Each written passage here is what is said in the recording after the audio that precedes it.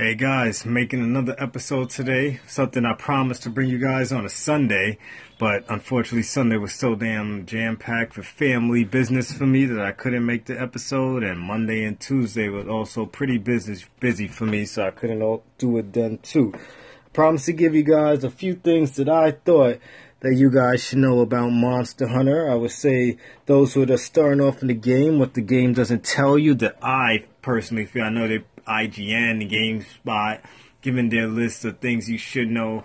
But if you guys want to know the BK Brawler's opinion of stuff you should know about the game, I'm about to give it to you right now. So, number one, when you first start in low rank hunter, keep potions on autocraft. This you could do by going to your item list, pressing X or triangle on it, probably Y on the Xbox, and you put a check mark in the box. So whenever you gather a bunch of herbs, enough herbs, it'll create potions for you. If you get herbs and potions, then you also can autocraft high potions. Those things starting off at a low hunter rank, you want to definitely have to your advantage, because you're going to definitely get hit a lot if you don't know how to dodge well enough. And you're going to need potions for these monsters. Even if you do know how to dodge well enough, there's never one match you're going to go through without getting hit. So, number one thing to me, keep potions on autocraft. Number two, there's a lot of weapons in Monster Hunter. Short sword and shield, great axe, double blade, the bow gun, the bow and arrow, etc., etc. Test out all your weapons before going on the field.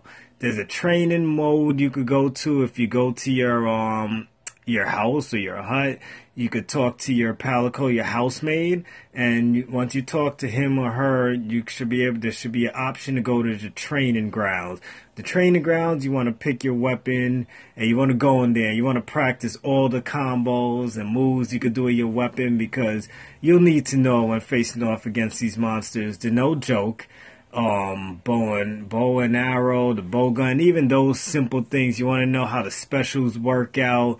You want to know what ammo you could use with them, because not with all classes you could use the same set of ammo. I should know. I've bought so many bow guns, one can't even count anymore, to go down every single tree that I can. So always test out your weapons. You want to know what you could do. You want to know if you could jump on these beasts' heads. You want to know if you could strike some crazy combo. You want to even time how long it takes for some of your guns to reload in between shots. You want to time how long it takes to sharpen your blades in between, because sometimes when you're facing these monsters, your blades take too long to sharpen, or your bow guns take too long to reload, and these monsters are so smart that they know when you're doing this shit. I swear the developer did this on purpose, but they know when you're reloading, they know when you're using potions, they know when you're sharpening your blade, and they will come after you. So you want to get that timing down, I'm telling you. So always test out all weapons before going on to the field to know what you're going on to the field with. Number three, start a squad or join one. First thing I did when getting Monster Hunter, I started a squad. I know I had a lot of friends and family that were buying this game. I started a squad.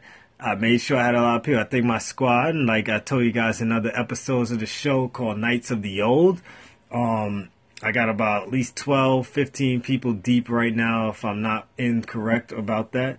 But it's also good because you'll also always have a squad member to go on where you guys can start squad sessions. You don't got to worry about random people jumping into your game. You guys can help each other out. If you're low rank, you got your squad members who've been there, done that. They can help you. Squad members shouldn't be opposed to helping you, because then that gives us a lot of material from the lower classes that we could sell for a lot of money or use to help us craft other stuff. Everything in Monster Hunter is a grind. And the thing I love about Monster Hunter is that you won't feel like you're wasting your time whether you did something before or not, because you're going to get items. Everything you pick up is worth something. Even if you can't craft something, you could put it towards getting money. And money comes, you'll need it later in the game when it comes to crafting big equipment, rarity items, or buying ammo for your bow gun or your arrow gun. So just start a squad or join a squad. You're going to need the help. You'll need all the help you can get in this game. Number 4, don't buy too much low rank armor. I wish someone told me when I first started this game that low rank armor was going to be added on to and there was going to be high rank armor after a certain period in the game. I spent so much money buying low rank armor and upgrading my low rank armor that when I reach a certain point in the game, I'm not going to spoil that for you, but you get to a high rank, and I didn't know that once you reach high rank, there's high rank armor A, high rank armor B, which gives you bigger stat boosters, lets you open up slots to add modifications to your weapons and armor, things like that, things that boost your defense against certain monsters. So don't spend too much on your low rank armor. This is where another reason where squads and stuff come into handy, because you can keep your low rank armor on. Your squad mates can help you defeat these monsters and don't have to spend too much money on it. Save as much money and points as you can. Don't buy or rank up too much of your low rank armor. I'm not going to tell you not to. There's times where you're going to probably need to. I'll say if you're going to level anything up, level up things that have to do with bringing up your resistance to fire and dragon types. Unless there's some special bounty that's limited and you need to, and you're in the fields to go after that bounty, then just worry about fire and dragon, because those are the main two things you'll be facing while you're at a low rank stage. Sorry, take another sip of wine. And number 5, last but not least, I repeat, do not be afraid to shoot your SOS flares. SOSs is calls for help.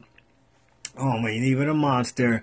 I'll honestly say that when I started Monster Hunter, I thought that I'll be a big dog. I'm one type of guy. I like multiplayer games, but at the same time, I don't like being bothered with people talking to me and shit while I'm playing my games, and a lot of people I know out there feel like that. But shooting your SOS is not a bad thing, because ever since I started doing it, people hop in my game. I could get monsters done fast. I don't want to say bosses, because all these fucking monsters feel like a boss at some point until you get stronger. But these people come in that have had experience with this. You might be a level 10 and you get a level 149 hunter coming in looking for some pieces of that damn pie, or say pieces of that monster, that coming in and help you destroy that shit along with 2 other people or some of your friends, whatever. But SOS is really help.